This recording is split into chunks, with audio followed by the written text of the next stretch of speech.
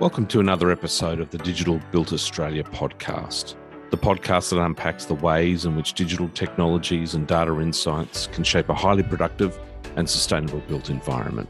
My name is Adam Beck, and along with my co-host, Gavin Cottrell, we'll use this podcast to share insights about the places, spaces, and assets that we shape, and the policymakers, practitioners, and researchers and innovators behind the work.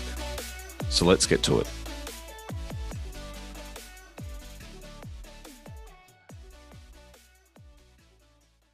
Welcome back, friends, to the Digital Built Australia podcast. In this episode, we speak to a very special guest, Alexandra Bolton, who up until recently was the Executive Director for the Centre for Digital Built Britain, or also known as the CDBB. At the CDBB, Alexandra worked across many programs, including the National Digital Twin Program and also the Construction Innovation Hub.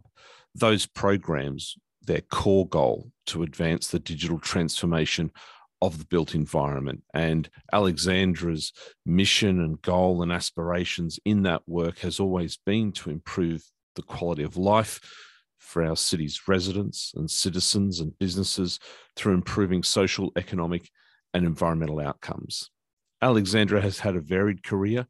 She's worked in industry, the city, before she joined the University of Cambridge in 2014. Here's what she had to say when we caught up recently. Alexandra, can you share with our listeners a little bit around the why, what, and how and when of all things Centre for Digital Built Britain? Absolutely, Adam, and thanks for having me here today. So CDBB, the Centre for Digital Built Britain, was set up in 2017 as a partnership between the UK's Department for Business, Energy and Industrial Strategy and the University of Cambridge. And its mission was to transform the built environment through digitalisation, but with the explicit purpose of making life better for people and for a long sustainability agenda so that life is better for people and the planet. And we picked up the UK BIM programme that had been running for many years within government before with the UK BIM task group, and then expanded from that. So in 2017, our National Infrastructure Commission published a paper called Data for the Public Good, which set out what a national digital twin programme would look like for the UK. And CDBB was tasked with convening that programme and making it happen.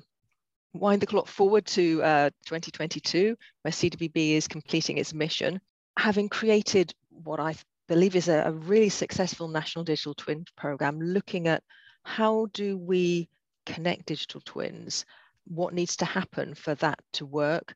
And one of the things that we found very quickly is that it's not just a technical program, it's a socio-technical program, and all those people aspects, whether you're talking about privacy or legals or how you need to change the way you work, they are vital to get any form of digital twin or connected digital twin to work. So, as I say, the program, it has completed its mission and various aspects of it have gone on in different homes. And we're excited to see what happens next. Indeed. Let me come back with some more pointed questions about the program, in particular partnerships.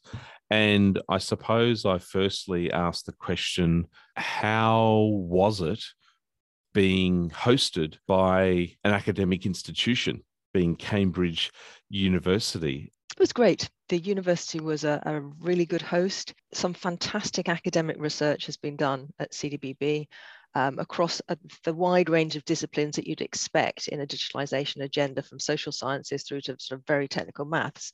And having that as a foundation behind the work that we were doing meant that there was always something coming down the pipeline, something new to pass on to industry.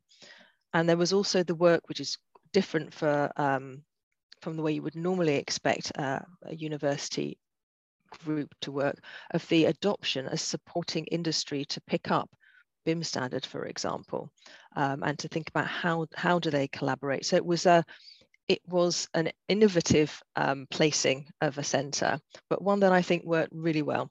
And it didn't stop there. You had multiple leaders from industry stewarding certain programs and helping shape strategically and technically the agenda.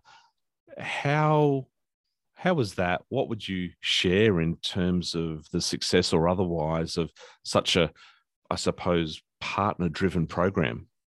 So it is all about partnership. It's all about working with groups. It's not about a command and control type organization. It was very much about connecting, coordinating, convening, about using the convening power of the center to bring people together to find out what their views were, how things work in their piece of the industry. And when I say industry, I mean incredibly broad. Having bona fide industry experts leading various bits of the program has been fantastic, because we as a program, and I'm thinking much broader than just CDBB, we gain from their expertise. They're together, many decades of experience within the industry, brought into one place to discuss what we do next. It wouldn't have worked without them. It was very much, as I say, holding with open arms, everybody's welcome, connect and coordinate program. Alexandra, from afar, where I sit and many others in our digital twin community back here in Australia and New Zealand, we were at times, in awe of how you were able to have somewhat of a government-led funded program with multi-stakeholder engagement, one initiative after another coming through the pipeline. We were very envious. In some ways, I'd say we kind of had a crush on what the CDBB was doing. What would you pull out as those real highlights around success? When you look back, what are the most fond moments? So I guess the first really exciting output would be the Gemini principles. So bringing together that consciousness of digital twins and how you connect them. What things do you need to think about? They must have purpose, trust, and function. All of which, once it's written down, it's very obvious, but working with industry to pull that together was fantastic. Working on the vision for the built environment, we've historically thought about the built environment as a series of projects which aren't necessarily connected. We think about our building or our road. But actually stepping back with 75 industry leaders and saying, well, what is this thing? What's it for? Nobody had done that before. And to come out with actually the explicit purpose of the built environment is to allow people and nature to flourish together for generations. That suddenly changes how you think about those individual projects that you're doing, that it's part of a much bigger thing. And then at the end, the Gemini papers, which pulls together all our thinking across all the programs we've done, from the UK BIM program through to the National Digital Twin program. What things do we need to pass on to the people who come after us in this space? What have we learned that we would really like them to know? And some of those will stand the test of time, and some will not, and people will find better ways of doing things. But pulling that together and handing that baton on was a bit of a bittersweet moment, because when you're finishing something, there's always that sadness of finishing something, but the joy of finishing something really well. I wanted to ask you about BIM and digital twin for a moment, and I'm talking strategically about language and definitions. The BIM task force and that early work and that evolution to eventually get to the point where CDB comes into existence. Can you share any views around understanding within industry? Sometimes language and narrative and words can be barriers. They're very powerful. And BIM has been around for a long time, decades. GIS has been around forever as well. Was there ever a sense that digital twin was the new kid on the block and it waltzed into the room and said, hey, I'm now here and I'm shinier and better? Are there any observations from that you'd share? I would hope that, if you look at the definition of a digital twin, or how I would define a digital twin, things like GIS, things like BIM, they're not different and separate from a digital twin. BIM provides some of the data that you would want in your digital twin of a built asset. GIS also.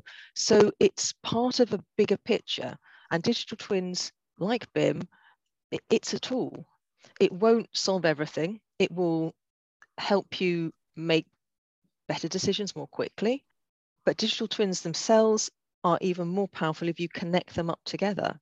And they can be even more powerful if you integrate them with artificial intelligence and machine learning. So all these it's not one single, I was going to say technology, but they're not all technologies. Some are processes. There's obviously the socio side that I was talking about. It's not one single thing that has the answer. It's a suite of tools that sit together. We in the UK have started talking more broadly about a cyber physical infrastructure, which also includes things like smart machines and robotics. And digital twins and connected digital twins and BIM and GIS are part of this much bigger picture. On terminology understanding, we know that standards can play a crucial role in helping enable action and catalyzing investment. I'm extremely envious that BSI plays a critical role in life over in the UK. And we saw what I've been told as, one of the new, fresh, emerging ways of standard development being, agile and flex kind of standards, and having BSI there as a partner and collaborator, I can only imagine was such a powerful opportunity, and having them come on the journey with you, no doubt was a good one. What can you tell us about the standards part of the work that CDBB was doing? Actually, it's sort of on many levels. We were lucky enough when we came into existence that a lot of the work on the 1192 suite had been done already. There was some more to finish it off, and there is the UK BIM framework, which helps people adopt and use that. What was then the 1192 suite. But there's also the work that's done at, internationally at ISO level. So the ISO 19650, having that international standard, that high level agreed globally, was really useful. It means that borders from a standards perspective don't matter. We're all working to the same standards, and that's vital with something like BIM or like digital twins, where a pipeline can start in one country and go through 3 others and finish somewhere else. So you need to make sure that you've got some consistency of standards. But you're right, we were really lucky to have BSI work alongside us and working on this new way of creating standards more quickly, of agile standards. And codifying that way has been, really interesting to see that happen, and it'd be great to see how that develops further and that methodology develops further. But there's also the standards that aren't formalized, with industry agreeing. You were talking earlier about language. How do we express things?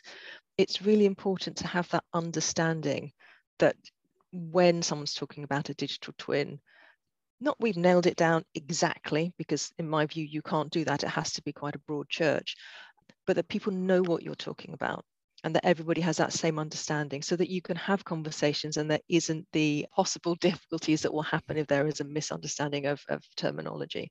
So standards in a non-formal sense are very important too. Absolutely. Alexandra, last question, and I want to turn your mind to what's next and the future and going forward. You've had a little bit of time to kind of decompress and reflect, and you're doing other things partially now. What would you describe, what would you share with us in terms of sort of what's next around broadly this agenda of digital transformation in the built environment, but for other nations and those that are listening, what sort of reflections would you share to empower us to go on similar journeys? So firstly, I've been so excited to see other nations doing similar things, things that the UK has learned from and things that the UK has input to over the last 5 years. It's been very much a group journey rather than just one that's happened within the UK. I would offer from our working the Gemini papers, which are our blueprint for the future. We've written down everything we had in our heads, everything we've learned, and said, here it is in one place, please use it. And please adapt it for what you need in your particular situation, because it's not a one size fits all. And I would say to remember that it's not all about technical, it's a socio-technical change program. And that means thinking about those difficult human factors that sometimes as engineers we forget, and to what we call the 3 C's. So to connect, to convene and coordinate to make this happen. It's not about setting something down in stone and telling everybody just to work to it. It's about having those conversations. And it's when we collaborate together, within our regions, within our countries, and globally that we can really make this happen. That's an awesome note to end on, Alexandra. Thank you so much for joining us on the Digital Build Australia podcast. It's been a delight to have you. You're going to be coming out to Australia soon in September. So yep, I am. I'm looking forward to it. Very much looking forward to seeing you in person. But for now, thanks so much for joining us on the podcast. Thanks, Adam. It's been a pleasure. Well, we hope you liked this episode of the Digital Build Australia podcast. Remember, if you're not subscribing, you can do so. Head to your favourite podcast platform, or you can also go to our website, www.digitalbuildaustralia.com.